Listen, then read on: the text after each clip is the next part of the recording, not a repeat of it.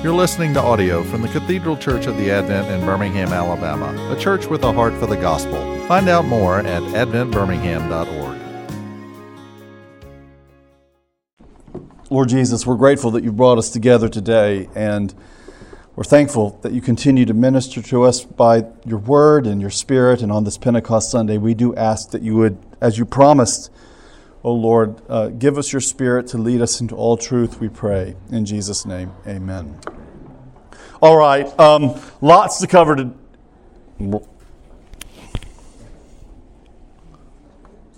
Lots to cover today. We're doing the kind of wrapping up the fifth commandment, moving into the sixth. Can I do a book commercial one more time?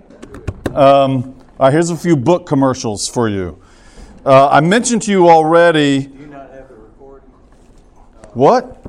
Well, you were looking around. I didn't know if you were recording. I don't know if I am recording. I don't know. Am I? Yeah. Is this mic too hot? No. Okay. The first one is, I've mentioned the story, but Gilbert Mylander, Thy Will Be Done. I mentioned that one to you. We'll talk a little bit today about, we're going to move into it next week as well, sexuality in the body. This is one of those areas where we have a lot to learn and engage from our Roman Catholic friends. I've been sort of buried in Evangelium Vitae, or the Gospel of Life, which was an encyclical that came out from John Paul II, I think in the 80s. It is well worth your time to engage this book here. Another Catholic moral theologian. And for all the parents and grandparents in the room, can I sort of highly recommend this book here by Nancy Pearcey called Love Thy Body. This is an outstanding book, sort of engaging where we sort of are in our cultural moment in light of sort of Christian moral theology and philosophy. Even gets into some of the gender issues that are really sort of rampant today as well. And I think might provide you with some grammar for how to think through these things in our moment. So I mentioned that one to you. And then if you want a really sort of deep dive into the Ten Commandments, I commend to you Patrick Miller's book on the Ten Commandments. This is, you can see it's thick, so reader beware. But this might be worth your time too. Okay.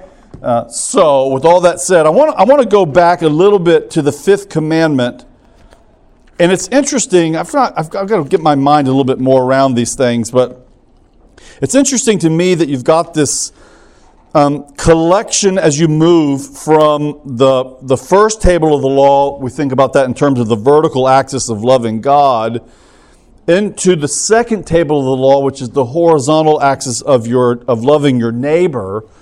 That we have this triad that comes together right out of the gate.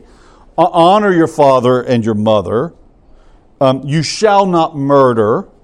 And then you shall not commit adultery. I mean, you've got something here all wrapped up in the ways in which God links together family, human life, and sexuality. All those things. And these are all the issues, by the way, that you hope no one brings up at Thanksgiving. Like you don't do this then.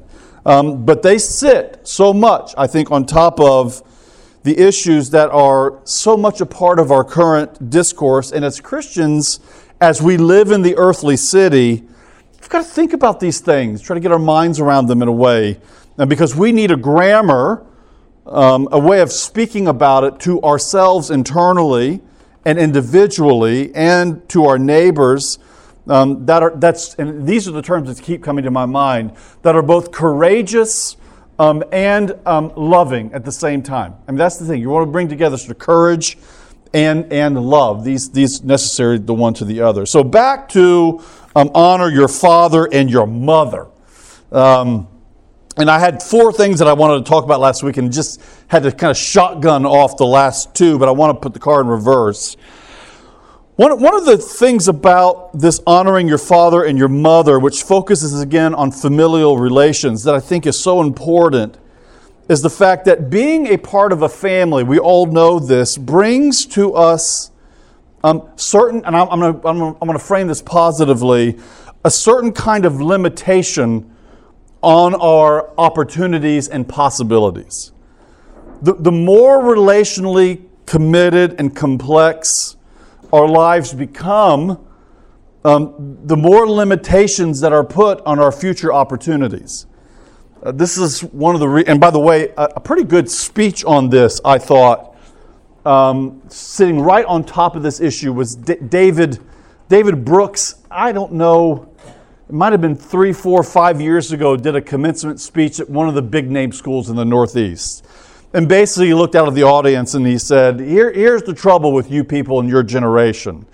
You live into the hope of endless possibilities, which keeps you from wanting to commit yourself to the stability of a long-term relationship because you want your future an open checkbook. And he told them, he said, and here's the flip side of that. The flip side is you're limiting yourself in terms of what it really means to be human by keeping that kind of familial or relational commitment at bay. And we've seen this, right? Even, what's the average age of marriage these days? I mean, I think we're just seeing this sort of move older and older. What's the average age now? 45, 46? Oh, I don't think that's it. But it's older than it used to be. And it's understandable, right? I mean, we think of our freedom. This is very much sitting on our moment. We think of our freedom in terms of our own individuality, autonomous individuality, and we probably think of our social and governmental networks as there, in some sense, they exist for the support of my individual autonomy. That's why they exist. And here you have this sort of built into the very Christian fabric of what it means to relate to God and to humanity, this call to enter into the positive burdens of being linked and in familial relations. So think about some of these dynamics. In our families, we have a claim on each other and our families. I used to shy away from this language because I didn't like it when I was a kid. It's funny how that works, isn't it? Where you reject certain things that your parents did for a while, and then you're like, I'm going to give that a go. After a little bit later. I can remember my own parents saying to me with some regularity, remember you represent the Lord and our family. I just thought I just didn't like it. It didn't smell right about it. And now I'm telling my eldest as he goes out to wherever, like, remember, you represent your Lord and our family. All right. Because why? I mean, the sense is we have a claim on each other. It's not just us out there. We represent our families. There's nothing that we do as individuals that remains isolated from the whole. And we so badly want it to be that way. We want to be, and this is so much, our fragmented moment. Modernism and madness have become sort of flip sides of the same coin, where we're divided internally because we so badly want our sole individuality and autonomy, and yet we also know that our moment is plagued by a deep sense of loneliness. I think you see this, and I don't want to lean into this because I want to pursue this some more, but a fascinating public persona to follow in some of this is Anthony Bourdain. That's an interesting story, I think. So Bourdain, was such an honest documentary sort of travel film guy, so he's still on, sort of linking into cultures and people in ways that were kind of deeply honest. And he's just a fascinating guy, and yet so detached in a way that the sort of fracture of loneliness that weighed him down. We live in that. So this is a moment, and I think about this with respect to young people especially, where young people so badly want their individuality, their autonomy, and their freedom, and yet they're also sort of beholden to this overarching malaise in our moment of deep loneliness, deep interconnectivity in our sort of virtual world, and yet deep loneliness and an internal sort of division in the psyche about what it means to really be human. And this is what Jesus, it's like Jesus keeps walking into the room. Come in and say, if you want to find yourself, lose yourself. You don't find yourself by establishing your autonomy. You find yourself by losing yourself in another. And it's our families that, and by the way, this is whether you're single or not, because if you're single, you're still kind of in a family. It's in your families which we don't get to choose. I'm going to get to this in a second. We don't get to really choose. You get to choose your spouse, but you don't get to choose what your kids are going to be like, and you certainly don't get to choose your mom and your dad, and you don't get to choose your spouse's mom and dad. These things are, all messy. And yet, it's in that context of that microcosm, honor your father and your mother, where we begin to see what it is to find your true self by losing yourself in the other. That's the call here. That's the fabric of what we're dealing with. And so I think about this even in terms of how we speak to ourselves in relationship to the other. And here's an example of this. And I was kind of raised this way too, so I'm taking a little shot at my own upbringing. But the emphasis within, say, the conservative realm of the church with young people is make sure you marry the right person, right? Marry the right kind of person. Which, by the way, let me just go and say that's important. But we use that kind of language, and what do we tend to think with that? Well, if you can go through this checklist and of what you want in a spouse, and I don't think all this is bad, but hang with me. What you want in a spouse, then what you're going to basically do is mitigate trouble. There's some truth to that. But what's underlying so much of this? I've been convicted of this even as a father with my own kids. What's underlying all of this? Well, that other person is going to exist kind of solely for me. That's what's fueling that. And so even in our and again, the Genelettes are a mess, so don't take that. But even in our own home, I find ourselves, Naomi and I do, with our kids saying things like this now. Look to marry a godly woman who loves the Lord, the kind of woman that you would, this is with our boys, the kind of woman that you would want to rear your children in the faith and hand that over to them, the kind of woman that's going to pray and be virtuous. We even throw the Proverbs 31 thing, favor is deceitful, beauty is vain, but a woman that fears the Lord, she will be praised. We're happy to say that's in the Bible. You can't take it out. Now, I know Proverbs 31 has been abused a lot, but we can't take it out. And yet we'll quickly follow that with, and we're praying that you'll be the kind of man that woman would want. See, that's the other part that we don't, it's like, well, you find the right kind of woman. Well, how about you be the right kind of man? Like, we want you to be the kind of man that the woman that we're praying for your future, that she would look at you and say, I'll deal with that. All right, I'll take that. That's what we're praying. So I think this is that sense of family and interrelationship where we find what's really near the heart of a Christian ethic at large, that is life and freedom is found in the divestiture of the self and the giving of yourself to the other. That's where it's found. And we're going to talk about this next week. Because there's going to be 3 of you here. I'm joking, but next week is "Thou shalt not commit adultery." So we're going to lean in on it. So buckle up. But one of the powerful things about this linking together of honor your father and mother, honor life, do not commit murder, and do not commit adultery, is this sense that marriages, these kinds of relationships, demand a covenantal structure. They demand to enter into not a contract. You're entering into a relational covenant that you are giving yourself to the other until death do you part, no matter what the future might hold. But we had a deep talk about this with some of our boys the other day. That is scary.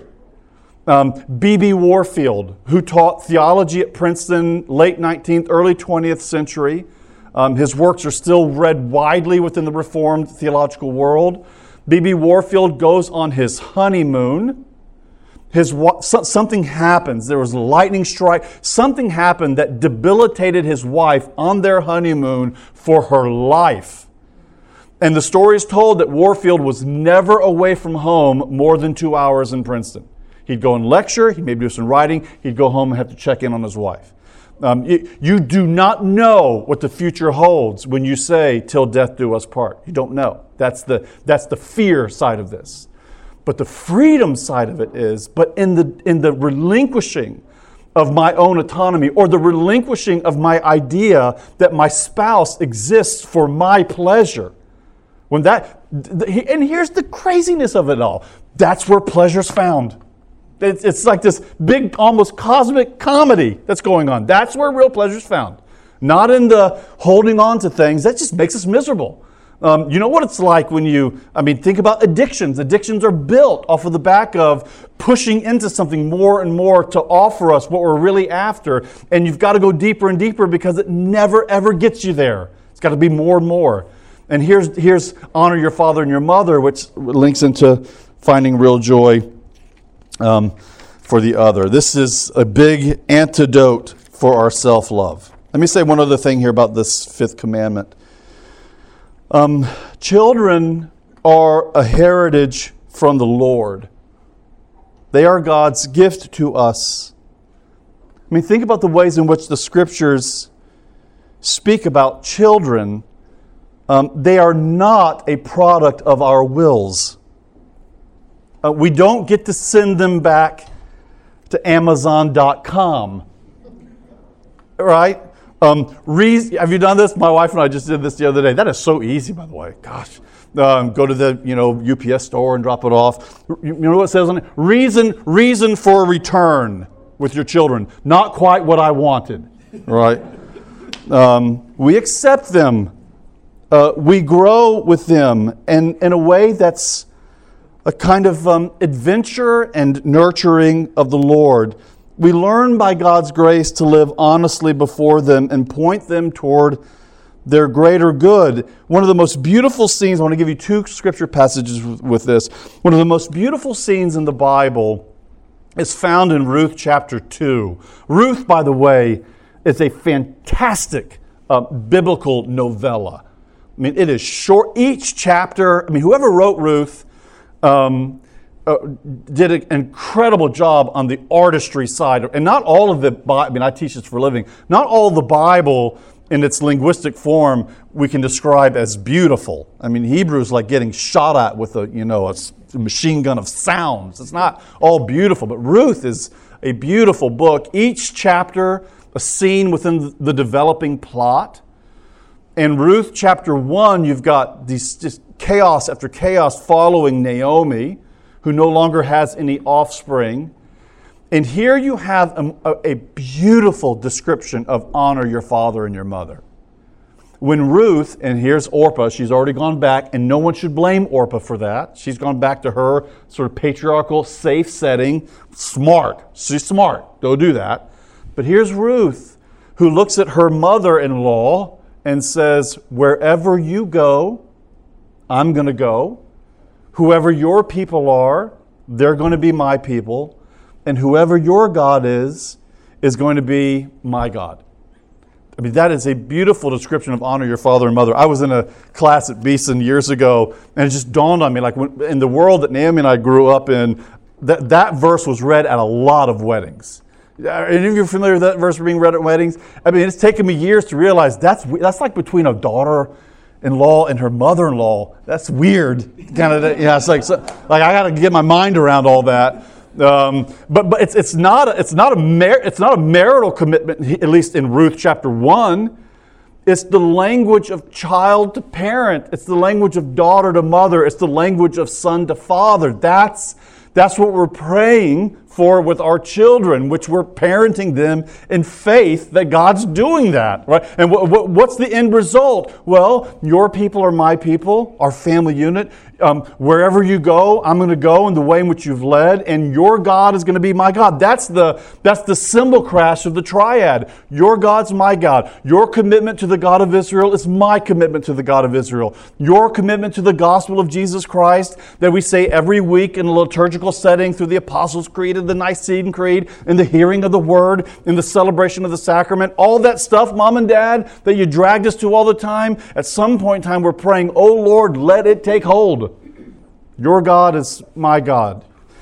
So we see this sort of sense of the ways in which these children, as a heritage of the Lord, our job as parents, and there's so many other things we're supposed to do, and I feel this deeply. Some of you, and I can see faces in here. Some of you are so much better at this, and so I won't say who, but there's one family at one point in time that I pulled aside to the dad, and I said, "Listen, we've got 3 boys. You did pretty good. Can we just leave them with you and you give them back when they're 18? We'll take that plan." So there's so many things, just about how to handle money and how to change a tire and, go get your oil changed. It's sort of life stuff. And that's all very important. We're training them in wisdom. That's where the Proverbs and the wisdom literature comes into play. But at the core of our job description as parents, by God's grace, is to point them to the Lord. They're not our own.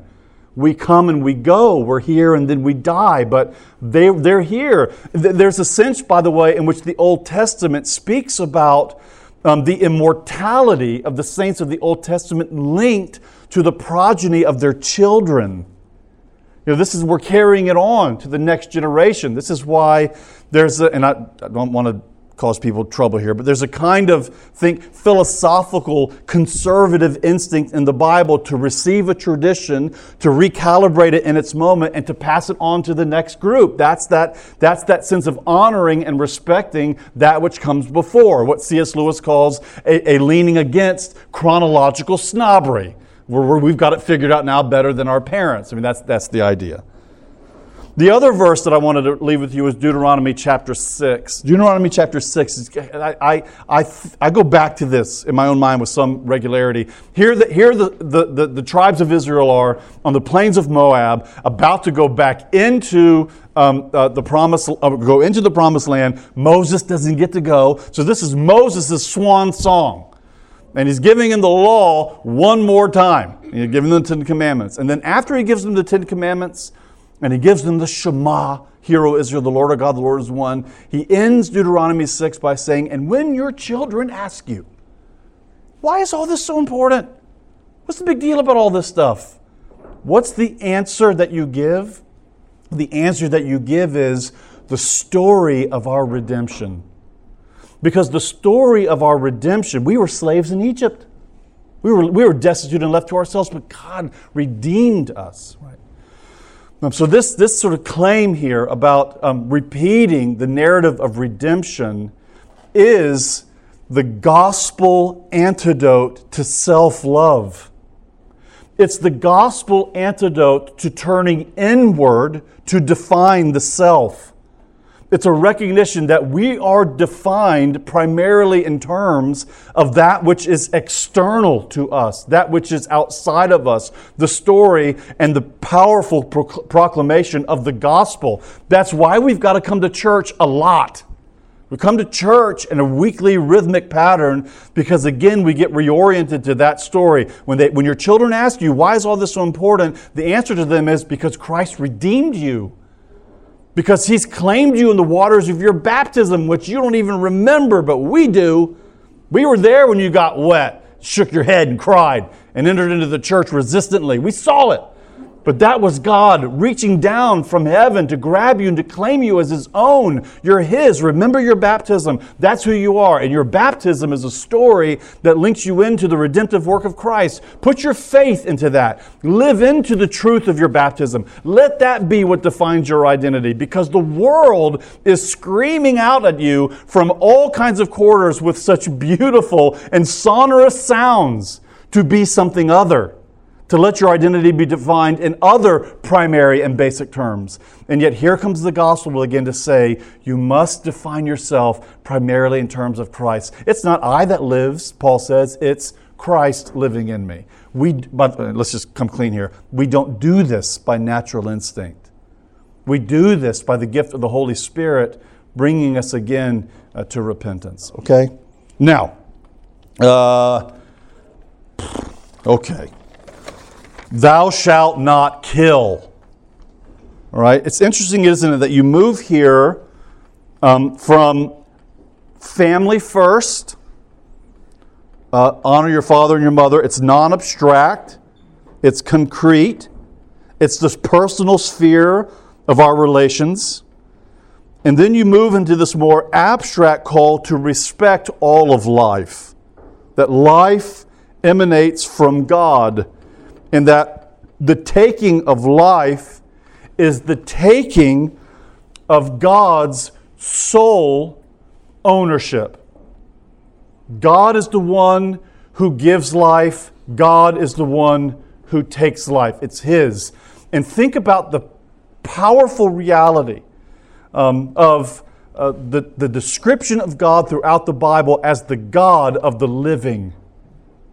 Adam and Eve were made for immortality. They were made for life. It's sin and its consequences that bring death in the world. I mean, sin and death are flip sides of the same coin. They always go to the same family reunion together. Where sin is, death is present. Death is not how it's supposed to be. Humans were made for a life lived in relationship and the fullness of that relationship with God. So you move from the celebration of life in the household to this celebration of life as an abstract principle that Christians enter into, recognizing that that's God's. Kind of reminds me, I read this, I can't remember where I read it, but for those of you who have either seen a BBC version or read Charles Dickens' Bleak House, you remember Mrs. Jellyby? Oh man, so here's Miss Jellyby, great Dickinsonian character. She's large, she's busy, she's got a ton of kids that she cares not a lick for her kids, right? She's not even interested in them. Why? Because she's solving the world's problems. Miss Jellyby's solving all the world's problems while her own kids are going to pot. I mean, I think this is, and we see, and Dickens portrays that as a big farce, right? That's the ordering. We live within the reality of those relations that are closest to us, and then that is the platform from which we move toward the world at large in our care and our concern about life. God is the source of life. The realm of the living is His and His alone. So the command to not take life, I think, has a negative side, don't take life, don't murder, and then a positive side as well, which we think of in terms of the nurturing of life and the conditions that are best for human flourishing. This is where we're called to live into the earthly city and to genuinely care about our neighbors, especially those in more unfortunate situations, and their own humanity. So in other words, this is not just a negative thing, don't kill. There's a positive thing too about what we might call as a culture of life. And life in the Bible is linked to the body. This is crucial. And this is a moment of, we're in a moment right now where modernity tends to separate our personhood, our selfhood, from our bodies. Our bodies can become instruments. They become malleable for our own personhood and identity. We see this in so many of the public conversations today around the hot topics that seem to be on the front news every day. So we see this sort of linking of the body becoming detached from my personhood so that the body becomes an instrument for my own individual autonomy. And I'll just let you know that that's not a biblical conception of freedom. For freedom, Paul says, Christ has set you free. Wonderful. What does that mean? That means now love your neighbor. Galatians chapter 6. Bear one another's burdens. And when you bear one another's burdens, you so fulfill the law of Jesus Christ. This, of course, takes us into the topic of abortion, which is so central to public conversation right now. An understanding of life and life itself stemming from God. We lose our sense of our lives and our bodies. Psalm 139, for example, says this, and this is well worth thinking about. And I know there's all kinds of challenges with this issue. But I will encourage you, just as you think about this from a Christian theological perspective, not to think about abortion from the periphery of the challenging issues related to that, but to begin from the center, and that is a recognition of life stemming from God and within God's own oversight and control. And also the distinction of our bodies from our individual personhood. All these things are very much a part of the ecosystem of our world right now. Psalm 139, Lord, you have searched me and you have known me. You know when I sit down and when I get up, you understand my thoughts from far away. You scrutinize my path and my lying down. You're acquainted with all my ways. Even before there is a word on my tongue, behold, O Lord, you know it altogether. Where can I go from your spirit? Where can I flee from your presence? If I ascend into heaven, you are there. If I go into hell, you are there. And then this is what he says in verse 13, the psalmist. For you created my innermost parts. You wove me in my mother's womb. I'll give thanks to you because I am fearfully and wonderfully made. Your works are wonderful. My soul knows it very well. My frame was not hidden from you when I was made in secret and skillfully formed in the depths of the earth. Your eyes saw my formless substance, and in your book were written all the days that were ordained for me, when as yet there was not one of them. How precious are your thoughts for me, O God.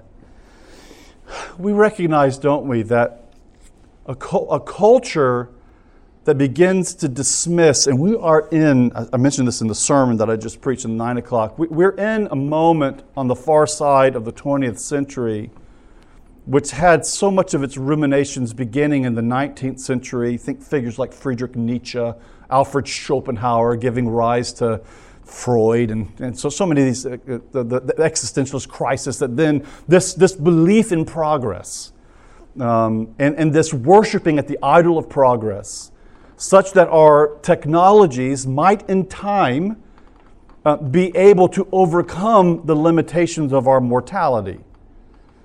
Now, of course, we've got two massive problems in the 20th century with that deep belief in, and by the way, we would have all been wrapped up in that in the late 19th century.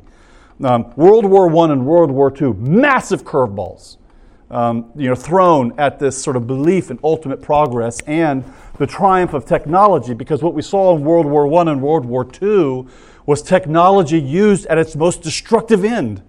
I mean, this is the thing about and I know you feel the tension of this, the world in which we live, where technologies can be used for such good and they can be used for such evil as well. The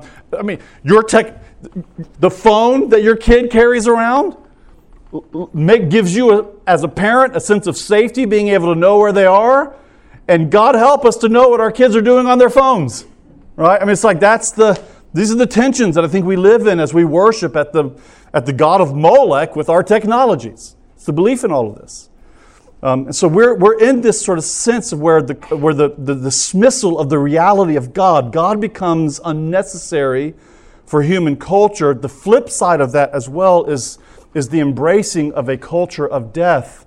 When God goes, humanity goes. We can't make sense of our senseless selves apart from the reality of God. And then we're left to our own best resources to make sense of what it means to be. And welcome to our moment. It is fragmented across the Western world. This is why I'm prayerful that this is a moment of revival in the West. I mean, people have kind of come to think about the great promises of modernity And here we are, and it's like we're more fractured than ever. Things are coming apart at the seam. Progress, whose ultimate goal is the dismissal of the transcendent, it's not worked out. Well, where do we go? Or, dear God, bring your Spirit among us. Let us see Christ again. So in terms of course, abortion and this sort of culture of life, we need to be careful because our tendency as humans, especially when we look at the 20th century, is to dehumanize before we destroy. We're going to dehumanize before we destroy. The Nazis were masters at this with the Jews. And this is where language becomes so important. Become attuned to listening to the way in which people deploy language. Once the Jews are not full persons, then they can be dispensed with. I'm not really dealing with humanity anymore. Think about the horrible consequences of racism in the South. Once you dehumanize the African American, you can dispense with them or use them at your will, at your leisure, whether that means for their productivity or their death. And this is very similar to what happens with the child in the womb. We dehumanize it. We use language to distinguish or make a distinction between that child in the womb and a human being, knowing that even at conception, all the properties chromosomally and from the DNA perspective are there for full humanity. And we read from Psalm 139 that He's orchestrating all of that for the future. I thought about this even in relation several years ago, and I want to be sensitive to this. Several years ago, in terms of the way in which we use the language of miscarriage. That is such a vulnerable and tender thing to think about a woman that loses a child while she is pregnant, at whatever stage that is. But isn't that a little anodyne? It hit me, miscarriage. I mean, the ways in which I think we want to talk about that, however you deal with this familially and personally, is death. That's a life that's gone. That's a life that had all the potentiality of a full being that's not here anymore. It's gone. And of course, we're not attached to it personally like we are with our grown children, but all of the potentiality for life was there. It's the deep, deep grief and loss. This is the kind of culture we need to be careful about how we use language because we want a culture of life because God is the God of the living. So the Lord give us wisdom as we navigate these things, to give us courage as Christians, to embrace this life and to enter into this mode of being that loves God and loves our neighbor as we embrace life. Now, so much more we need to say, and you're really quiet. But we'll come back to this next week. Okay, so I'll put the car in reverse. You bring your questions. I'll fill up the time so that you can't ask them. Okay.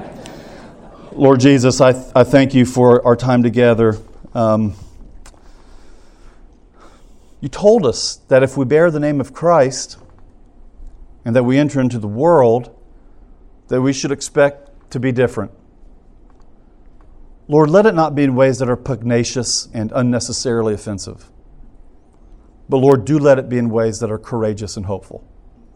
That, Lord, we can speak in a culture that seems to be celebrating death and the diminishment of the body, and our young people that are so confused right now because of the way in which public discourse has shaped so much of how they view themselves. Lord, forgive us and help us as the church to be a place that's a respite, a clear and cool voice, Lord, drawing men and women to the truth that you, O God, are the God of the living. You're not here to put up your hand. You're here to invite us into a true mode of what it means to be blessed.